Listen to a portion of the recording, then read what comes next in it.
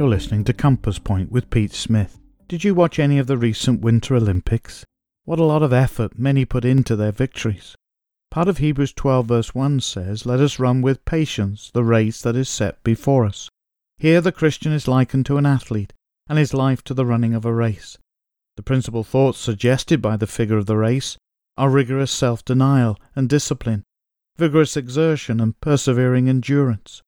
To run a race demands self-sacrifice, hard training, and 100% of one's energy.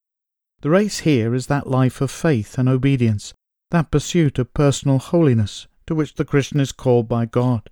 The Christian race begins at the new birth and doesn't end till we're summoned to leave this world. Have you begun this race?